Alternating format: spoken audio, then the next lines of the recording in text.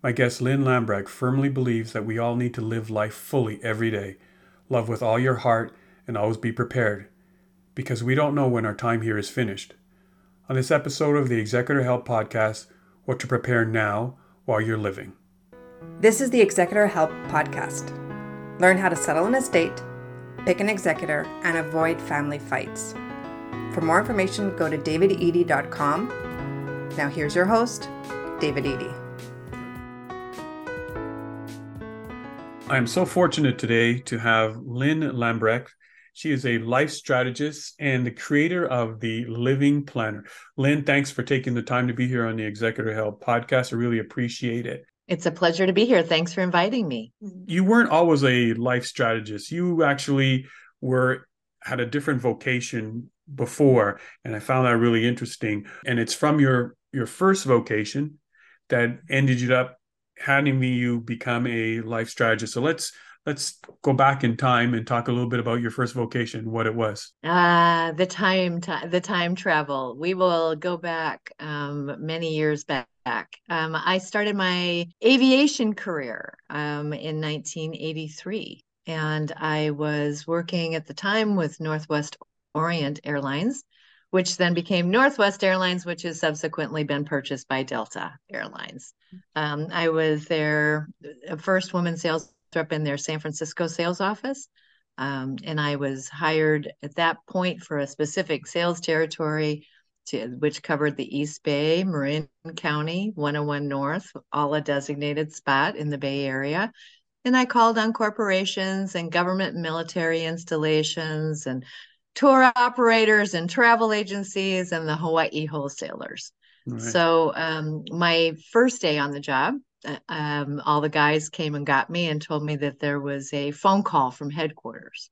And I thought they were teasing me at first. And they said, no, serious. And I picked up the phone, and it was some people from headquarters asking. They were recruiting me to become a volunteer emergency team responder. And when I asked what that entailed, they told me that if we were ever to have an airplane accident, I would be called to work on site, either assigned to one particular family or where the family's gathered, or to work in the command center, or to work on the ground and in the temporary morgue that we would have to establish. Right. And so my response was yes, please. I had crisis intervention training in my days in college and in graduate school. When I was paying for school, I was a resident assistant in undergrad and a head res in grad school. And in my family, people were all like in the medical, dental, and sciences professions. And so I was not called to that field, but as lively as I can be, I'm incredibly calm in a bad situation. And that service heart that I've had since I was a little kid is part of who I am. And so if something is bad, you know what? I want to try to help support people and fix it. So you felt that's probably what you would bring to the table in terms of one of the reasons that you would want to join this special kind of team, is that your empathy for others and staying calm when... And the crisis intervention training that I had too, I felt was giving me a good preparation, because, there are critical situations that occur throughout life. And there are skills that you can learn through some different training elements that are out there. And that was part of my, schooling experience, if you will. And yes, I was a lifeguard and all those kinds of crazy things too. So, that when I said yes, I didn't really think that it would occur quickly. But I did come to find that I was called twice in my 20s.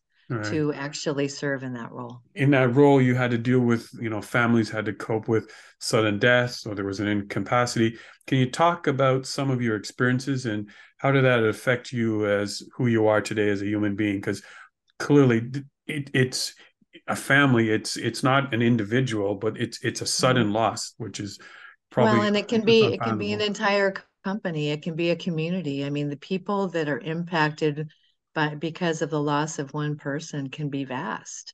depending on that person's life. And even if it's a few people, guess what? They mean the world. We mean the world to each other. So, no, my first experience was very eye-opening, and it planted the seed for what I do today. Because I had two different roles during that time. When I had first arrived, because I had come in from the West Coast, I had to fly overnight. Mm. And so the families had all been assigned people. And so that's I think where I always thought I would be. But instead, I was asked to work on the ground and in the morgue during the daytime, but to help try to identify people. But from midnight to 6 in the morning, I was heading up, excuse me, heading up the crisis phone lines for the family members. And Was that that's where from that was due to an air crash, or you honor a couple of the flights? yes, Uh, two five because I five. worked I worked two crashes in my 20s with Northwest, but then I had changed countries and companies with my aviation career, and I moved to China with United. And so then when I had come back to the United States when my parents were both failing. They had severe health challenges. My dad was diagnosed with Alzheimer's, and my mom had heart issues.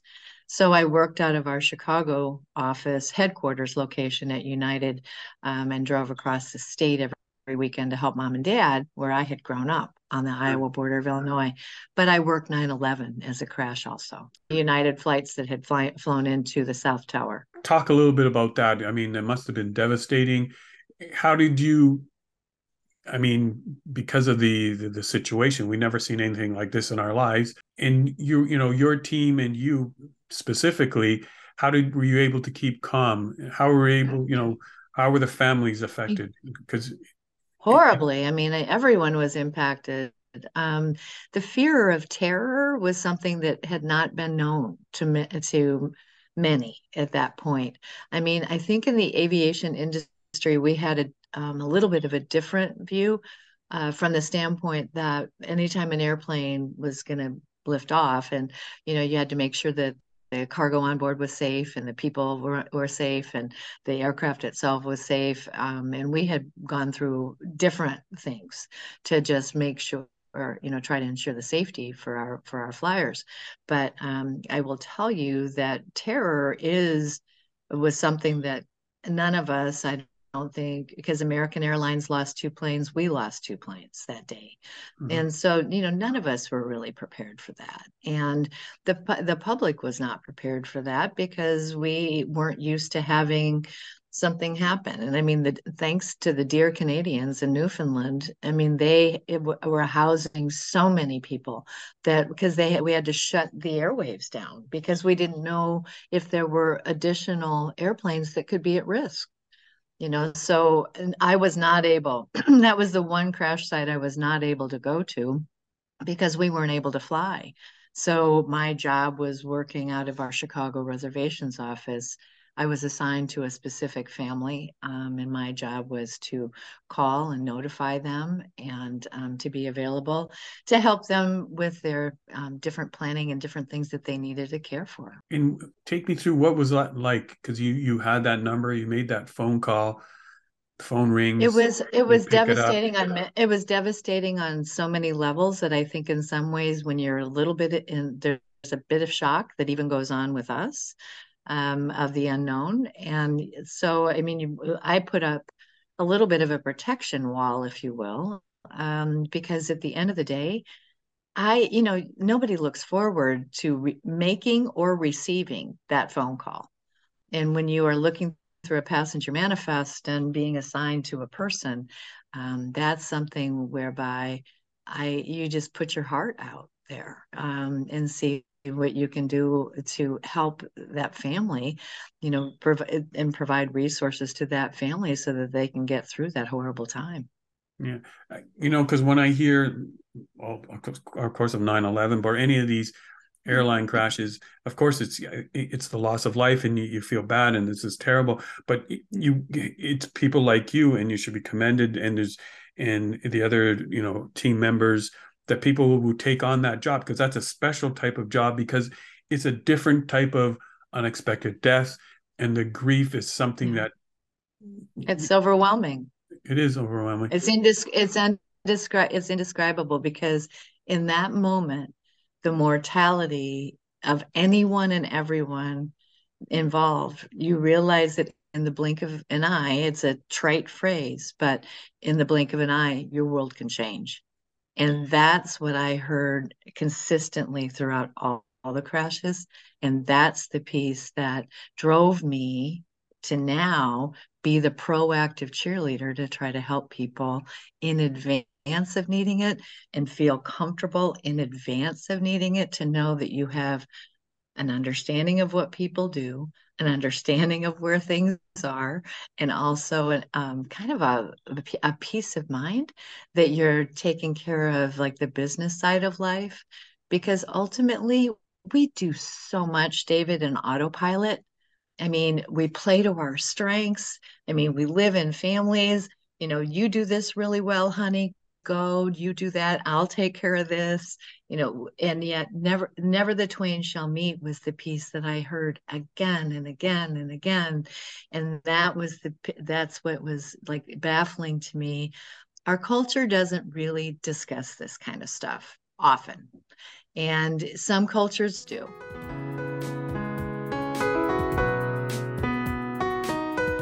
Well, this kind of grief is unimaginable, and I can't imagine, again, what you did, and then what, how the families have to go through. What did you learn from it, and how do you explain it to others so that they can cope with their own grief? The grief side, I refer people to other grief trained specialists, because I am the one that works on more the practical day-to-day stuff. Am I empathetic? Absolutely. Can I listen? Absolutely. But when it comes to truly working through the grief, that isn't what I do. Mm-hmm. The grief piece, I think, is something that is different for everyone. We all learn to deal with, maybe cope often, and hopefully not ignore. Did And you that's did you see that when you were talking to the families, that some family members, everybody handles their grief differently? initially there was shock. Okay, once they got over the shock, then you could see. That's when you can tell some people literally must do things to try to regain a sense of normal, a sense of what day-to-day life is. Some people go into utter like despondency, Mm-hmm. and it's very difficult to function. Some people, I mean, I think I could give you a range of emotions that would cover the alphabet when it comes to coping. And I will tell you that a time frame, there is no one time frame. I mean, it's not one size fits all for anyone. It is you. I mean, I can speak personally. There are times when I will hear music or smell smells that remind me of one of my parents, and I'll tear up. And that's just what it is. Mm-hmm. So, I mean, I think the more you can, for me, feeling emotion is really important. Boxing it in, what it isn't helpful Yeah. for me. But each person must cope and react in the way which can bring them forward. And there are trained specialists to help people through very specific programs, so that they can acknowledge, where they are, how they are, things to help them kind of come through it and come make it on the other side. Yeah. These, deaths, unexpected deaths, like helping families through unimaginable tragedies. These aren't discussions that a lot of people want to have. They don't want to plan for it, or they don't even want to think about it. And why do you think that people don't want to have these conversations? You know what? I wonder if it starts sometimes when we're little. I mean, for me, it was always something that was okay to talk about. My family, not so much, but I know for me, maybe being the youngest in my family, and I was kind of a surprise at the end of and my parents were older and my siblings were older. So it was interesting because I was younger when my cousin was diagnosed with a brain tumor and died. And I was younger when my grandmothers, were ill and then died. I never knew a grandpa. They weren't with us by the time I showed up in this planet. So, that it seemed from this kid as a little one, as an observer, it was like, okay, death is part of life. That was my take on it. Now, my older siblings think I'm nuts. They tell me I was dropped by aliens. So it's just in society, we tend to come together and cry. We might call it a celebration of life, but it tends to be mourning. And so when people are mourning, you're not really in a celebratory mode. And so it can bring on that heaviness and that fear, rather than just saying, wow, what a life well lived. So, I mean, our society isn't geared for that so much, and having end of life conversations or we don't. It's like, live for today. That's, more of the mantra, rather than, hey, you know what? Live today. Absolutely cherish it. And hey, just make sure somebody can step in and help you if you need it. Because what I deal with isn't just death. I mean, there's incapacity that occurs too. And there are many times when we're not at 100%. And that's when we really do need people to step in and help us while we're living. But also, when we're not here, do we want to leave them a mess? Is that how we want to be remembered? So so I know in the, and we'll talk about the living planner in a second, is that you said how it was in your family, because I know you do mention about your dad knew he should talk about it, or he avoided talking about it, but you said he was like an ostrich, sort of, that he sort of my entire family. Oh, honey, they were adorable. I mean, their cute little heads were in the sand and their cute little butts were up wiggling. I mean, part of that was generational. I mean, my dad was in World War II. He and mom grew up during the Depression. It's, you kept your private matters private and you didn't really talk about stuff and blah, blah, blah. Well, when I was moving to China, I went home and had the mano a mano with my mom and dad and said, hey, guess what? I can fly home from anywhere in the world in 24 hours and help if needed. Yet, if I don't have the necessary permissions to do what maybe you would like me to do, then I will be unable to help you. Because I had started talking to them after I worked my first crash. And, I was, we don't want to talk about that. So, I just said, is it possible that I could give you the layperson's understanding of all this stuff, and let's do a little home checkup here, kids? And they granted that permission, thank heavens, because things were updated in such a way that allowed those that they wanted to help be able to help when, like, dad was diagnosed with Alzheimer's. I mean, he wouldn't have had mental capacity to make any legal changes. Thank God we did all of that before I left. So is that why you created the Living Planner, and what is it, and who's it for? Well, the Living Planner is a true evolution of my life. It's all the patchwork quilt pieces of life. So it's the things that I have experienced professionally, but it's also very personal, because you know what? When you love people, guess what? There are times when you step up and step in.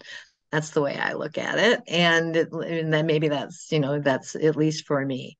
And what I saw is that in the US, there was quite a gap. I mean, people had worked with various professionals, et cetera, and yet those legal documents and things that, that's one piece of it. But that was the piece that I studied first, because I knew that less than 60% of American adults even had a will. And less than 60% of American adults even had an advanced health directive. Around the same for Canada as well. Yeah, absolutely. And our numbers are only going up since the pandemic. People are more and more scared of it rather than the numbers going down. So it was just, that was like a huge gap. But the other piece that I saw was how little we talked about the day-to-day stuff.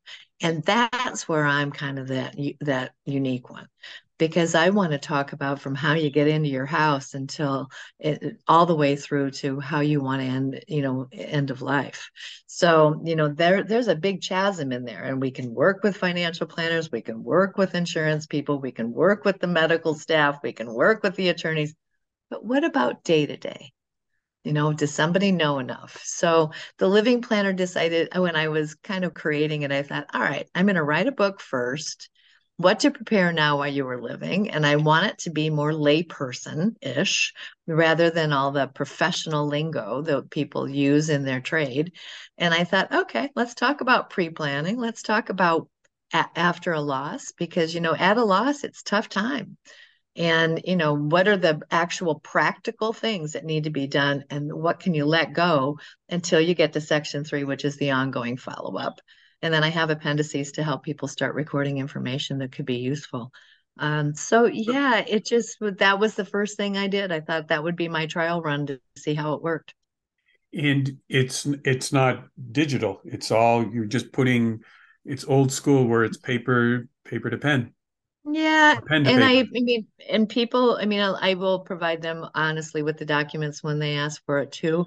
It's just my ebook had been poached by someone who pretended to be me and sold for quite a bit more than I sold my stuff for. So I decided to reclaim my intellectual property and take it offline. Oh, okay. You do what you got to do, because there's all kinds out there, but what you're doing is helping a lot of people. Is there a particular person who you would say, you know what, you need to be doing this living planning? Or is there could be the person say, you know what, I'm too young for this, I don't need to hear this, or I'm too old, Yeah, I can't remember.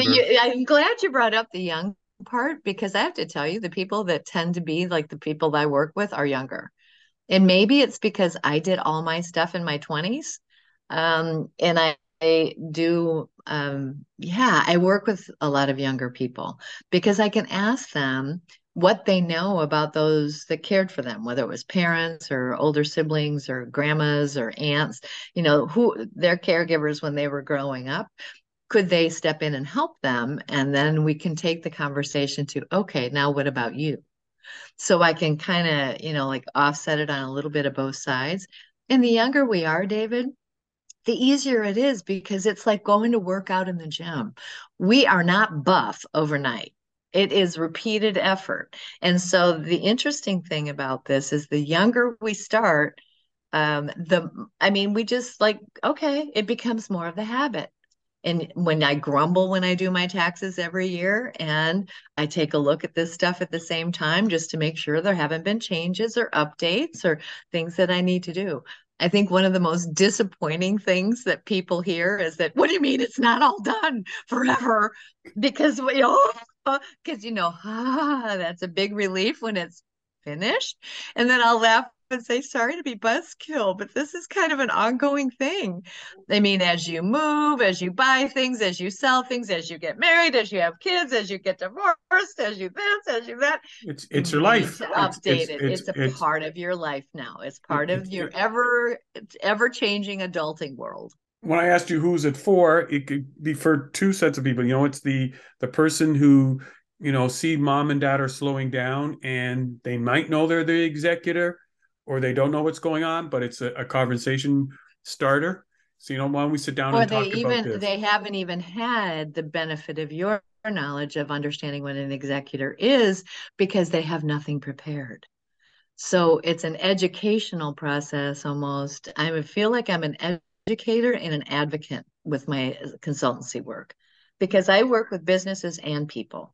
Right. And the interesting part is to like kind of describe it in the personalized strategies for your contingency plans. That's, a way that I talk about it. It's, yeah, we get to strategize about our life, but we also need to be prepared for some risk, because guess what?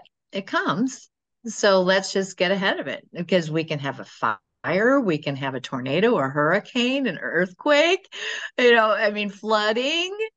So it's all happening when we're living. If we needed to leave and could never come back, could we start over? And not only for the conversation starter with the children to the parents, maybe the parents realize that they should be doing something and make it easier on Exactly. the kids. Let me just start to fill out some of it. They may not have had the conversations, but you know what? Let's just get a little bit organized and I'll start to do things. I think it's a really great thing you're doing. I think the planner is a great idea. It's a Thank you. conversation starter. It's a conversation continuer because, as you said, Yeah. life is fluid. It's not over.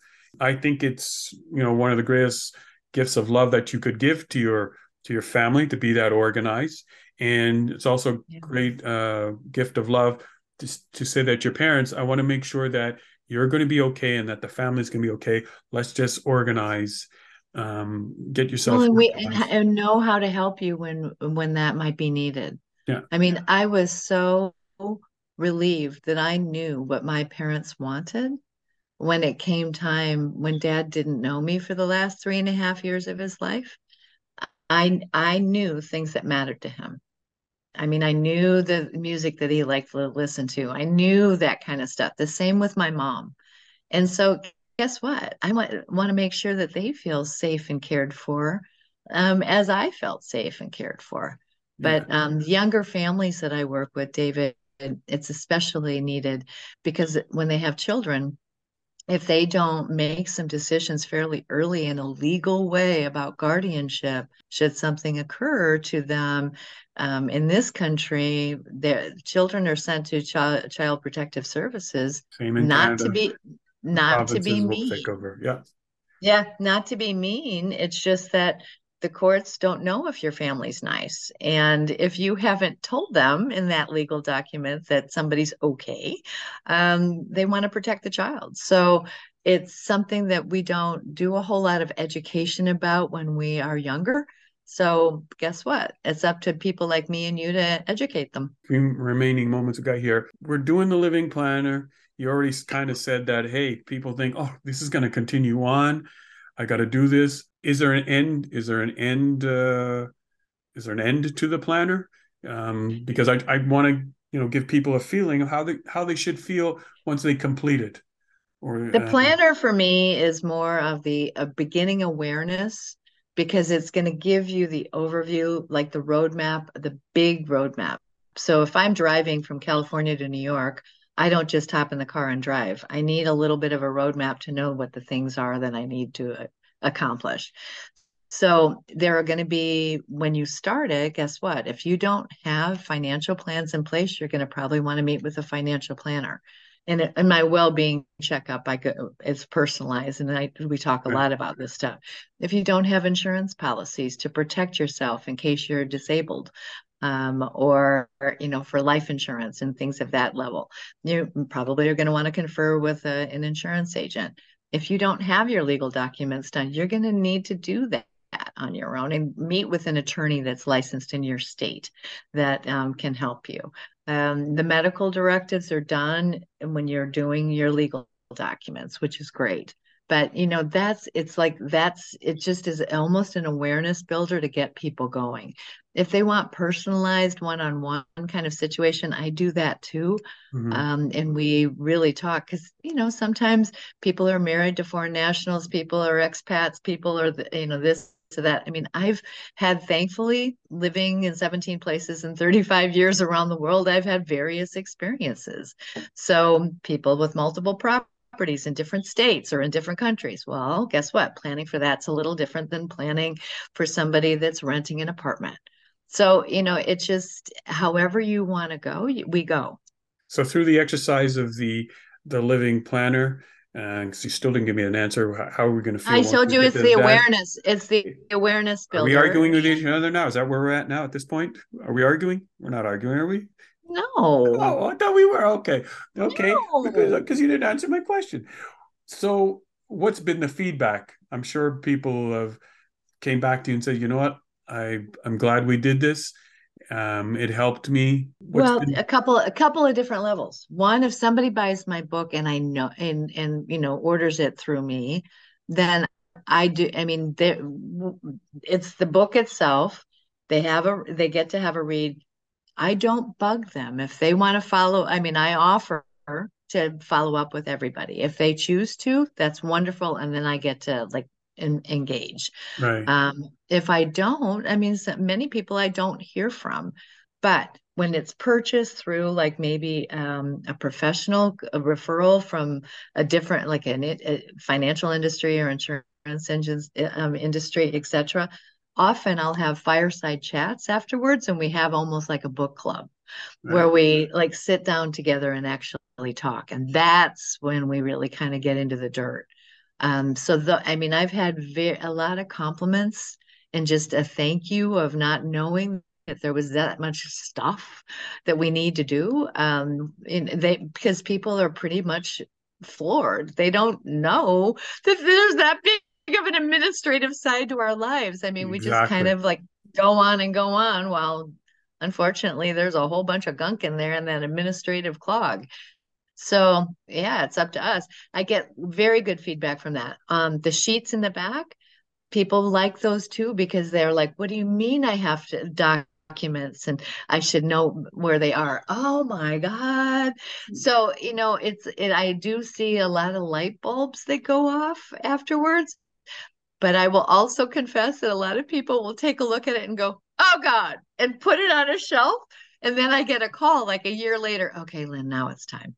Yeah. So, I think everybody, like grief, we have to take things at our own pace. Yeah. My gosh, my poor parents, I badgered them for 15 years before they did anything. Wow. But you're a special person based on, your life experiences, what you've gone through. My last question to you, if there's one thing our listeners should start doing after listening to us, what would you suggest? Think about the people in your world that could actually step in for you if it's needed. And I say that very generally. I use the term step in. But who's the person that could handle finances if you were unable and still living? And I want you to think about that, because who would you give the okay to actually come in and be your helper? Same with like making medical decisions for yourself.